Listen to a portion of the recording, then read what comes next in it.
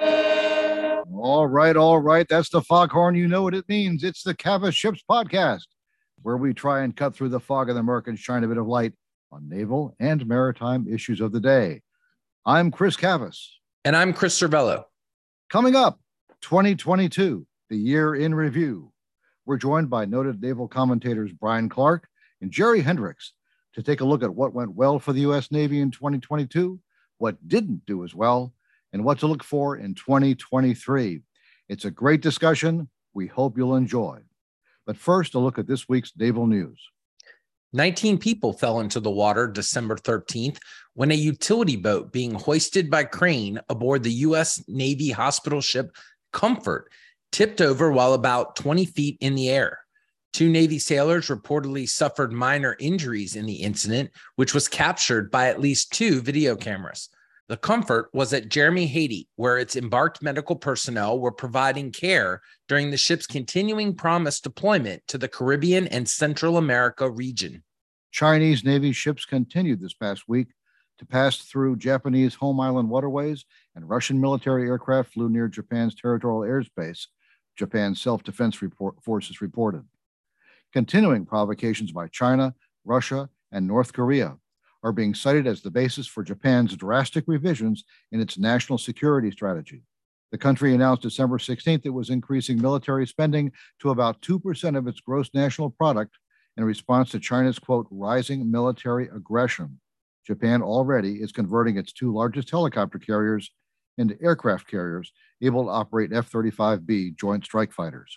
Speaking of Joint Strike Fighters, a Lockheed Martin-owned F-35B Joint Strike Fighter crashed December 15th while attempting to touch down at the Fort Worth, Texas airfield shared by the company's JSF production facility and Naval Air Station Joint Reserve Base Fort Worth. The pilot, identified by the Pentagon only as a government employee, ejected during the incident. The aircraft's intended customer was not publicly identified. USNI News reported December 16th that long lead procurement orders for 2 new Virginia-class submarines are being held up due to a dispute between the Navy and General Dynamics Electric Boat. At issue is a disagreement as to which organization should be financially responsible if an accident occurs involving Tomahawk cruise missiles, whether during construction or in operation. The issue stems from a 2018 Navy decision to lift its liability protections. The Navy decision also affects Lockheed Martin and production of the still under development conventional prompt strike hypersonic missile. Late on December 15th, Congress passed the 2023 Defense Authorization Act, which we discussed in some detail last week.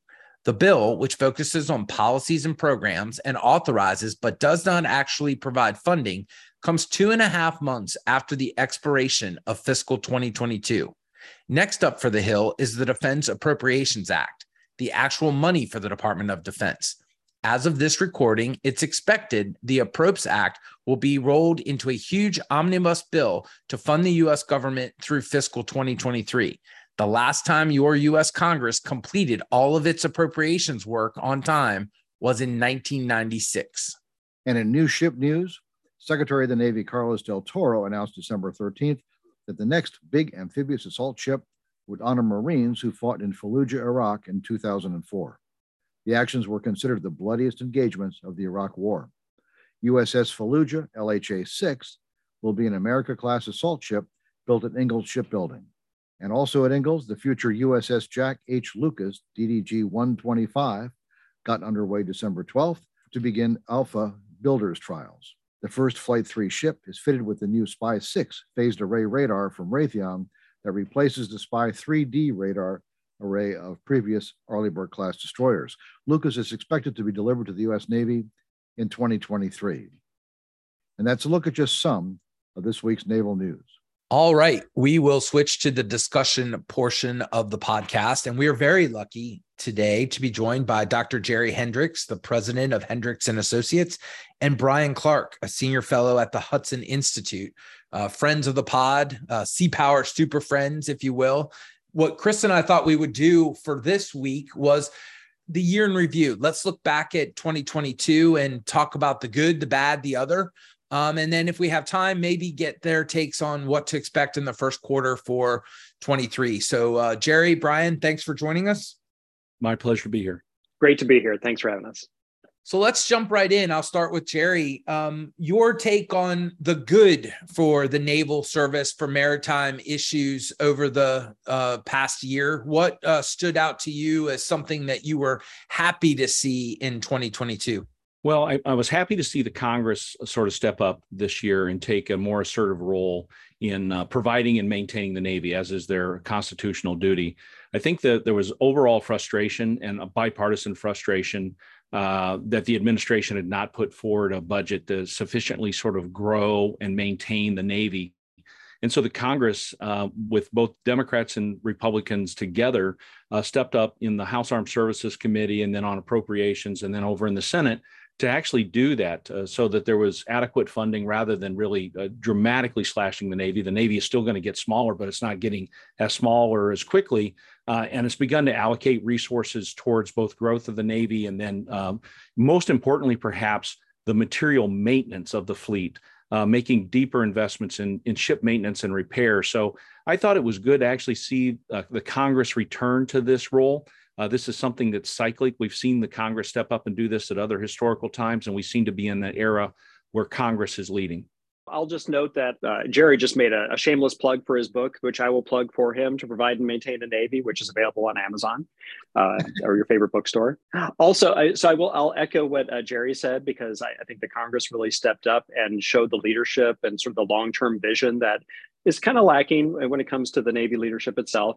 And I think the other thing, though, that we've seen that's a real, I guess, bright spot in the Navy this year is the reinvigoration of experimentation, the real effort to try to give PAC Fleet what they need in terms of capabilities and new operational concepts. So I think there's a lot of effort starting that's going to drive the Navy in a direction of maybe redesigning its approach to operations to focus on creating uncertainty for China. So a lot of thought and a lot of experimentation happening, which is all to the good. I think when we get to the bads, we can talk about the lack of implementation, for those new concepts. But I think that's one of the areas where I've seen a lot of new energy, that's been really helpful. Chris Cavas, I'll ask you. You can jump in. I mean, anything that caught your attention in terms of the good for the Navy? The good for the U.S. Navy was probably the shakedown deployment of USS Badass, which is how the Times of London referred to the Gerald R. Ford. We've all been waiting for this for many, many years. See, Jerry's shaking his head at that one. And, in the U.S., we tend to focus on all the negative aspects of just about anything. The media certainly does, because it's so much. Number one, everything has problems. Nothing doesn't. And it's much easier to talk about things that are wrong and not going well, rather than and nobody really trusts it when you talk about anything that is going well. But from foreign eyes, that ship finally did it. It was a brief deployment, 7 weeks, shakedown deployment, but an international task group went to Canada, went to Halifax, and then went over and stopped in Portsmouth, England, where the Brits and everybody in Europe, really all the naval correspondents, anybody in Europe wanted to go see the ship. And they were totally wowed. They were blown away. So we look at that as just an endless bunch of problems and, risk retirement and all this. But over there from outside, sometimes it does. I mean, the Times of London called it USS Badass. That wasn't one of the tabloids. I'm sorry. That's just, you can shake your head all you want. It's not perfect. Nothing ever is. It's going to take years to really shake out all the systems, just like every new system. But that was a major accomplishment. It really was. And I think it's overlooked in this country what that ship brings to carrier air wings and the future for carrier aviation. On the other side, the same thing, carrier aviation, but a different sort of thing. The deployment of the Lightning carrier, USS Tripoli. Extremely interesting. First deployment for a ship. It was independent deployment to Western Pacific out of San Diego. She embarked Marine Corps F-35Bs that are based in Japan. Really operated throughout the South China Sea and the Western Pacific for several months, really got the Chinese attention. A whole new element for Marine air. that they've never really had before. Of course, her sister ship America is based in Japan, and this is just a whole element that is that it's a new dimension for marine aviation at sea that will continue with the follow-on ships, Bougainville and Fallujah. Just to jump in there, I think Chris brings up a couple of great points. One is this idea of experimentation. I think the use of the Lightning carrier and its conjunction with some traditional carriers was really helpful, and also the idea of operating with allies in a much more integrated fashion is something we saw this year. So the Ford deployment was a good example of that. The deployment of the America as well as other carriers in the Pacific alongside their Japanese and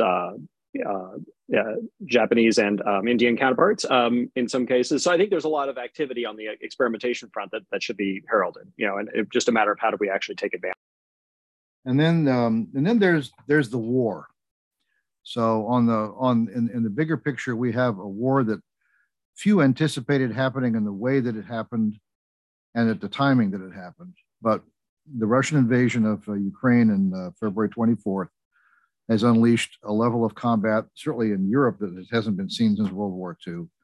And conflict at sea, the Russians have been using and continue to use significant elements of shore bombardment with Caliber missiles, cruise missiles. And this comes from almost any combatant platform, including small combatants and submarines. And then, of course, their largest ship, the Slava, was sunk by Ukraine attack. What do both of you make of that? I mean, there's just so much. Obviously, this is an experimentation festival, if you will, a boon of a real world experience that's going on in major ways on any number of levels. And Jerry, start with you. What do you take out of the war so far? What's really jumping at you? Well, the thing I took out of the war so far is that Russian assumptions about its ability to provide sea control, that the Black Sea was theirs, that it was maneuver space, I think was really quickly taken away from them. They tried to position an amphibious force to do a massive landing. They realized that was going to be opposed. It was too much of a risk. They lost the Slava, which was huge for them because it was one of their fleet flagships. It's one of their most combat capable, by the book. If we just pull out Jane's and combat fleets of the world, it was supposed to be one of their most combat capable ships. In reality, it was not a combat capable ship, or the crew was training and maintenance was not up to spec. And we saw that training and maintenance aspect of things coming into play across the entire campaign, that assumptions that were made about the land forces didn't hold up. The assumptions made about the air forces didn't hold up. Assumptions about the Navy didn't hold up. And in fact, assumptions about the quality of their leadership, didn't hold up. I'll tell you, the other thing that didn't hold up was flag officers. The ability of the Ukrainians to be able to pick off Russian flag officers, colonels, generals, and was really quite amazing. And so this was a huge setback to Vladimir Putin and to his military. But you're correct in that we should look at this in much the same way I think we looked at the 1973 Arab-Israeli War as probably a prime experimental lab where a lot of new ideas, new missiles, new C4I concepts. Lord knows when we'll find out what's going on in terms of SOF. But this has been a really huge laboratory. I hate to say that in one sense, because the Ukrainian people are paying with blood for the experiments that are ongoing, but we in the West are learning an awful lot about the future of war in great power competition.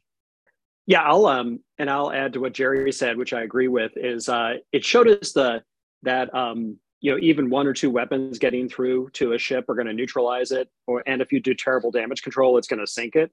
So it shows the vulnerability of capital ships to attacks that will eventually overwhelm their defenses. So you can talk about swarms, or you can just talk about large salvos, but the Slava and the other cases of Russian ships being sunk are all examples of how it doesn't take very much to put a ship out of action at the very least. It also showed the war in general has showed the value of the small and many versus the large and capable but few. And I think, the most recent use of drones alongside traditional missiles to attack Ukrainian infrastructure, as well as the use of unmanned surface vehicles to attack Ukrainian ships, rather Russian ships by the Ukrainians, shows that this advent of drone warfare is going to change the dynamic of the large versus the small. And we need to really think about, when we talk about distributed maritime operations, we need to do it at a scale that the Navy is not really thinking about yet with the U.S. Navy. But clearly, that's the direction that things are going to have to go, because Ukraine is showing us that you can be pretty effective if you just are able to launch a large number of relatively cheap things at your opponent, because eventually one of them is going to get through and your big expensive thing is going to be out of action for a while at least. So let's move over to the bad. What disappointed you across the maritime environment? What do you wish had happened differently? Brian, we'll start with you this time. I mean, what would you put into the bad category? Well, I'll let Jerry talk to the overall force structure ideas, but the Navy's budget submission, I think, was pretty disappointing in that it was presuming that we were going to shrink the fleet in an effort to eventually field some new technologies that might in the end, get us an advantage. But in general, this strategy of doing that doesn't seem to comport with the recent statements by the CNO and others that we're going to have to deal with a Taiwan crisis in the next year or two. So this idea of mortgaging today for the benefit of tomorrow doesn't make sense if you think the problem is going to be a today problem. But then beside that, this idea of experimentation and new ideas and new concepts that are being pursued. We talked about the Lightning carrier, unmanned integrated battle problem, the large scale experiment, which was of variable utility. The work that's being done in Northern Edge and Valiant Shield and Nimble Viking to experiment with unmanned systems were all great advantages, or I guess great successes in terms of determining ways that you can use unmanned systems in viable operational concepts. The problem is the Navy hasn't implemented any of those through the actual acquisition and fielding of unmanned systems at the scale you need to do them. I mean, you talk to Admiral Paparo and he says, I need 50 or 100 of these medium unmanned surface vessels, not 2. And I was just out at San Diego last week and went down and looked at Sea Hunter and Seahawk. They're not doing very much right now. They're being used to test other people's stuff as opposed to being used to develop new operational concepts and capabilities. So the whole effort at fielding unmanned systems at scale is just moribund, and we need to somehow reinvigorate it, especially when you look at Ukraine and say these systems are going to be, could be decisive, but you need them in the kinds of numbers that the Navy's not yet contemplating, although in its force structure assessments it keeps saying it needs them. So I think that's probably one of the biggest disappointments, is just a lot of great thinking going on, but it's not carrying through to any implementation. And there's lots of reasons for that, which we can dig into if you want. But that's probably, to me, the biggest disappointment. I do want to pull on that if you don't mind. I mean, why is that? Is that a culture issue? Is it a money issue? Is it a priority issue? Is it a combination of all three? I mean, all of us have spent a large chunk of our career writing and thinking about this problem set. We kind of thought we'd be a little bit further along. To your point, what has prevented that? Well, surprisingly, I guess we're doing some studies on this right now, but it turns out I don't think culture is really the problem. I think originally we thought, well, the manned platform community doesn't want unmanned systems to come in and take their territory. It's not really that. I think the manned platform community is embracing concepts that use unmanned systems, and they recognize that it's a team arrangement. It's not one or the other. But the problem seems to be like it just sort of breaks down because we don't have any mechanisms to allow this process, the development of these new systems to be proceeded very quickly. So, for example, we do these experiments to look at how unmanned surface vessels can do sensing and targeting and counter ISR, or jamming and decoy operations. There's great ideas there. We've developed some concepts. There's no process really for that to be conveyed back to the PEO, the acquisition community, to say, adjust your requirements to, fit with these operational concepts that we just used in the field. So we figured out a way to use them. If you can make them meet these, kind of bare minimum requirements, they're good, send them our way. There's no mechanism to make that feedback loop happen. So the acquisition community is proceeding to develop these systems towards these sort of requirements built in isolation that are fairly ambitious. They're going to take a long time to actually achieve. There's no way to actually, it's almost a DevOps cycle, kind of where the ops community says, this is good enough, give it to me. The dev community says, well, I don't have any mechanism to tell me that that's acceptable and that I could proceed without somebody yelling at me from Congress or from OSD. So we don't have that cycle built yet. And then when it comes to the money side, a lot of these concepts require money from multiple platform sponsors. So different resource sponsors in the Pentagon need to get together and invest in them. They don't want to do that because the surface guys don't want to pay for something that benefits the submarine guys, and et cetera. So there's no mechanism to do that. I think those are probably the two biggest things: is the lack of a DevOps cycle and the lack of a funding mechanism that can go across platform sponsors. Jerry, let's go to you. Thoughts on what Brian shared, but also your thoughts on the bad across the maritime space. What didn't we get right in 22? Let me just say and align my endorse what Brian just said and say why so many of us in the navalist community admire him for his analysis, because I thought that was an extremely good, concise overview of the challenges of trying to integrate unmanned. I perhaps place more emphasis on culture. I think culture is causing issues, specifically in naval aviation. Where the space on the carrier deck is viewed not only as competitive space and footprint for aircraft, but also the idea of butts in seats and what it means for command selection and moving on up. Unmanned, I think, has met more resistance there than perhaps in unmanned and surface.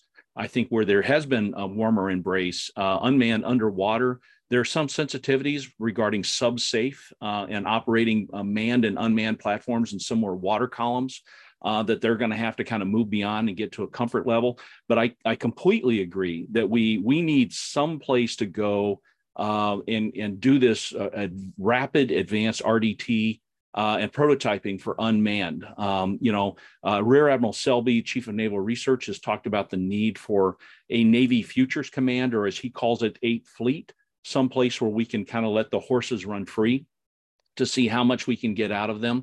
And the idea of actually creating a viable unmanned community so that we could avoid these overlaps between all these different communities and their different interests, that perhaps we create an unmanned community, at least in a near term, to see just how much we can wring out of unmanned platforms and concepts of operation. So that's something actually I've been doing a little bit of thinking and writing on over the last year, and I hope to continue to do so. So far as, what went bad this year, I concur with Brian that the budget from the administration and this whole divest to invest aspect or approach to thing went on a false assumption that we had time.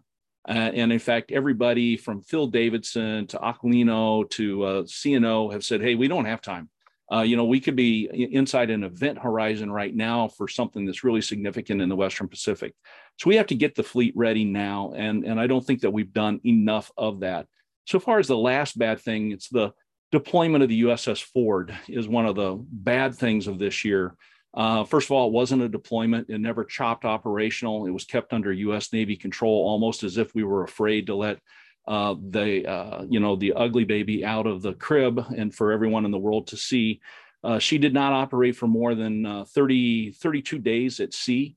She's 5 years, over 5 years since her commissioning. So 10% of this ship's life has been expended of a 50-year life. And the damn thing hasn't deployed yet in operational setting. She did not meet her sortie generation rate goals of her design.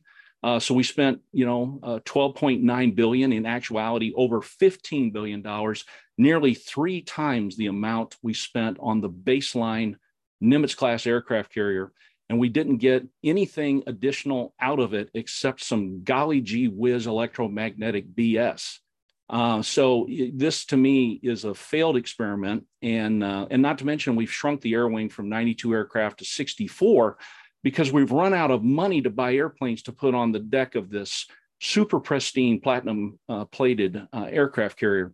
So, I have some sensitivities as to the relevance of the aircraft carrier because of our lack of investment in the air wing, specifically UCAVs in the air wing. And yet I've got a Cadillac of a pickup truck to haul them around in. I just don't have anything to haul. And the pickup seems to break down on the side of the road and need to pull into port for resupply and maintenance. So I think the Ford kind of was an embarrassment this year, despite the I mean, if we're going to go off of how the British view this, I mean, really, we're going to let the British view on carrier design, sort of drive this? No, I think that was a bad news story in the overall. Hey, just to jump on something that Jerry mentioned, I'll say that I agree with you that the naval aviation in general, the carrier air wing, but naval aviation in general has been an area that's kind of a disappointment this year. We haven't seen as much innovation there as we probably need to. And you could do a lot more with the naval aviation fleet if you just thought about maybe integrating it more between the land and sea-based aircraft, brought in more unmanned aircraft, particularly shore-based ones, and maybe freed up the carrier from some of the multi-mission responsibilities that it has and put more strike fighters and tankers on it and just turn it into a big strike fighter platform as opposed to making it this jack of all trades, master of none. Amen. On the bad part, I think Jerry just very eloquently expressed the bah humbug view of the Gerald R. Ford very strongly, and good for you. I do think there are other sides to it, though. But to piggyback on both of you on unmanned, my big disappointment, really, aside from congressional roadblocks that keep going up on the development of unmanned, which I think are probably not the wisest thing in the world, and are hindering development far more than helping it. I don't think Congress is helping this at all. I think they're really the Navy would be pushing forward far stronger in certain areas that at least I'm aware of, and they're not doing so because Congress keeps hold on now, wait a minute, we want you to do all this testing, and it's counterproductive. It's very counterproductive. Along those lines, there's something down in Alabama called the USNS, or almost Apalachicola, which is EPF 13. This is a expeditionary fast transport. It was fitted out as a congressional ad, not a Navy request, as an unmanned vessel. It's optionally manned. It's a whole system developed by L3, installed by GDIT, and the ship is built by Austal USA.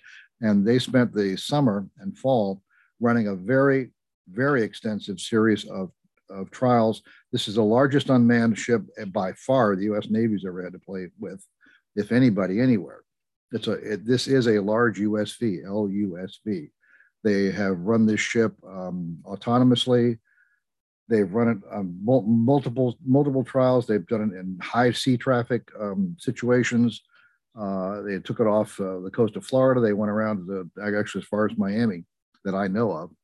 Off the coast of Miami, and then back up to Mobile, Alabama. This system is in place. It was not a Navy requirement. It is a gift. It was $50 million plus up from Congress.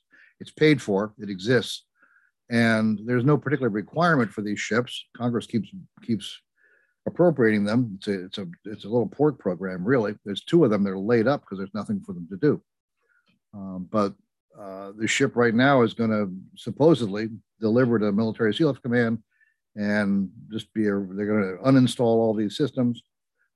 Let's just throw away the $50 million and it'll be a run-of-the-mill EPF. I think that's a real missed opportunity, and apparently there's not money for it. There was no mention of it in the NDAA, and apparently nobody has any funding for this. I think it's a real shame. That's a gift horse that was just here. It's presented to you. You want to experiment with this stuff. This is a big boat. Play with it, and they're not going to do it. So I think the whole unmanned situation is a smorgasbord of opportunity and stuff that's going very far, very fast, especially in the air and certainly underwater, where it's the most classified. But surface vessels, this is an opportunity that's not being taken up. I think it's a real shame. And I also will harp on the continued misconstruing, misstating by Navy senior leadership of the state of the shipbuilding industry to meet demand. And this constant, explanation that, well, we can't order more ships because it's expensive. True. But industry can't meet the demand, and we can't do that. And that until industry gets itself set, we can't do this stuff. There's a word that starts with bull that is the only response to that. It's simply not true. And Chris and I have been down to see some of this capacity. That industry is very much putting itself in position to meet demand or spin up to meet demand. There are certainly problems. Everything has problems. It's a complicated picture, but to use a broad stroke and simply say industry can't, no, that's not true. There are certainly parts of it where the industry can't, absolutely. But to use it as a broad stroke, we can't do this, no. So that continues to be a disappointment. I guess my bad would be a lack of vision or articulated vision and leadership on the part of the Navy Flag Wardroom and Secretariat. I understand the budget lead follow with regard to the administration in charge. I got it. Everybody on this call has either written about or worked for different CNOs and understands how you have to navigate those sometimes treacherous waters. But I don't know what the Navy wants to do. I really don't. And I didn't see it. Not only do I not know what they want to do, but to Brian and Jerry's point, I didn't see them taking risk in areas that have potential to pay off. And I'm not talking about risk in terms of like spending billions of dollars. I'm talking about putting time and resources and doing things that like have high payoff in the future. I thought it was a wasted year, 22, to be quite honest, from moving the ball forward for the Navy. So, I mean, that would be my bad. So I would just jump on that and say that, I've been largely disappointed. There's an old verse, without a vision, the people will perish. Without a strong articulated vision for where the service is going, then we're set to aim wanderously. And I think that's where we've been. Now, that being said, I was really impressed with the SecNav's speech at Columbia University on December 7th on Pearl Harbor Day. I thought that was an extremely strong statement, and in fact was a break with sort of previous administration statements from the Secretary of Defense, DepSecDef. And so I thought, well, Carlos Del Toro is really stepping out here. And I tweeted it out to applaud him for doing that. But I also asked the question at the end of that sort of tweet string, which is, okay, now I look forward to seeing your budget. Great vision. Now let's put some dollars and cents behind that to be able to sort of articulate, because he talked about hard issues. He talked about shipbuilding. He talked about ship repair. And to go back to what Chris just said, the idea that industry, has no excess capacity. There are some significant challenges with like manpower and trying to hire additional people. But the fact of the matter is there is capacity and there's also greater efficiencies to be done there. But I do believe that we could grow if the Congress and the administration set a strong signal for year over year growth, that industry is able to, project and adapt and say that, yeah, we understand where this is coming from. Yeah, I'll say we've seen some good investments on the part of the government in the shipbuilding industrial base, particularly like the submarine industrial base, that are trying to shore up pieces that are probably a single source or weak. But to Jerry's point, we just haven't seen a demand signal across the board that would really incentivize industry to put their own money against some of this capacity improvement. And I think one other area that there's also a lacking demand signal is in the mission systems. So when it comes to these unmanned platforms, talking to people who are actually fielding and operating them, there just aren't the mission systems put on them. One of the reasons they don't go experiment is because there's no sonar system put on it. There's no radar. There's no electronic warfare system because they get a one-off, they go test it, and they send it back. So I think there's a demand signal there because industry could be creating those in large numbers if they just got the orders, or at least the indication that there'd be orders for them. But they look at the landscape and say, there's nothing happening very fast. Why should I invest my IRAD in pursuing a technology or at least a capacity that would help? So in the time that we have left, let's talk about the other. And by that, I mean, what are you looking forward to in 23, whether it's the first quarter or, big picture will occur? Jerry, I'll start with you. So I will tell you the thing I'm looking forward to in great anticipation is apparently Trent Kelly of Mississippi is taking Sea Power Subcommittee. And he is a retired adjutant general of the Mississippi National Guard. His district is not a shipbuilding district. And so this will be the first time that we've had a chairman of Sea Power who isn't intrinsically tied to shipbuilding. He really doesn't have a dog in the fight. And in fact, he's actually publicly said that, hey, look, I'm not the congressman from Huntington Ingalls. That's the other guy downstate. So it'll be interesting to see how this land power National Guard guy steps in. He clearly wants the job. He had other opportunities, but this is the one that he wanted. And so I'm really curious as to how he steps up and leads with the Republican majority in the House and what that will mean for us. There's going to be a lot of homework there, but there might be a fresh take on things like unmanned, for instance, because he's stepping in kind of without preconceived notions or sort of deep-seated biases already present there. And then we'll see, again, where Carlos Del Toro goes this year as Secretary of the Navy following the speech on December 7th, whether it follows through with a sort of a dramatic budget or public conversation with the Congress when he comes up to testify in the spring, and where he goes, with critical things like unmanned, and whether the Gerald R. Ford gets underway again this year at all. Brian. Yeah, I agree with Jerry. I think Congress is going to be a source of a lot of new thinking and energy. I mean, you've got Senator Wicker taking over as ranking member on the SASC, clearly a guy with a sea power perspective. I didn't have that with him this week. And he talked about the fact that they are going to push to continue building existing ships. So let's get out of this idea of divestment to invest. Let's invest in what we have today until that next generation of capability is available. And also, I think Trent Kelly is going to be really, a new look at sea power. And I think that'll be helpful to get somebody in there to maybe push some of these new technologies that guys that come from traditional shipbuilding districts may not be as interested in. I think also, from the Navy side, obviously they're kind of hemmed in, I think, by what the administration is likely to give them in terms of a top line.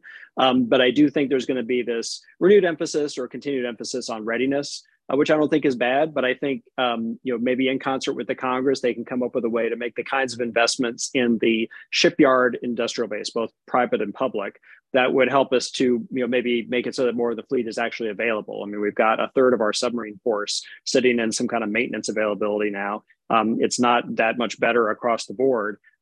So we need to, have that capacity. So I think there's going to be some energy behind, let's invest in the readiness side of the Navy, because it's gone too long without really having any dedicated money spent against it. So I think those are a couple areas to look at. And I guess the last thing is bring on, the unmanned system back to it.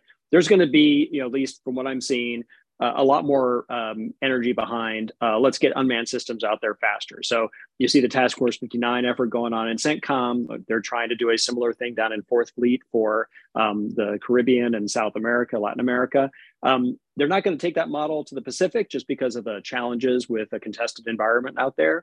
But I do think you're going to see a lot more effort to try to advance those unmanned systems into the field more quickly.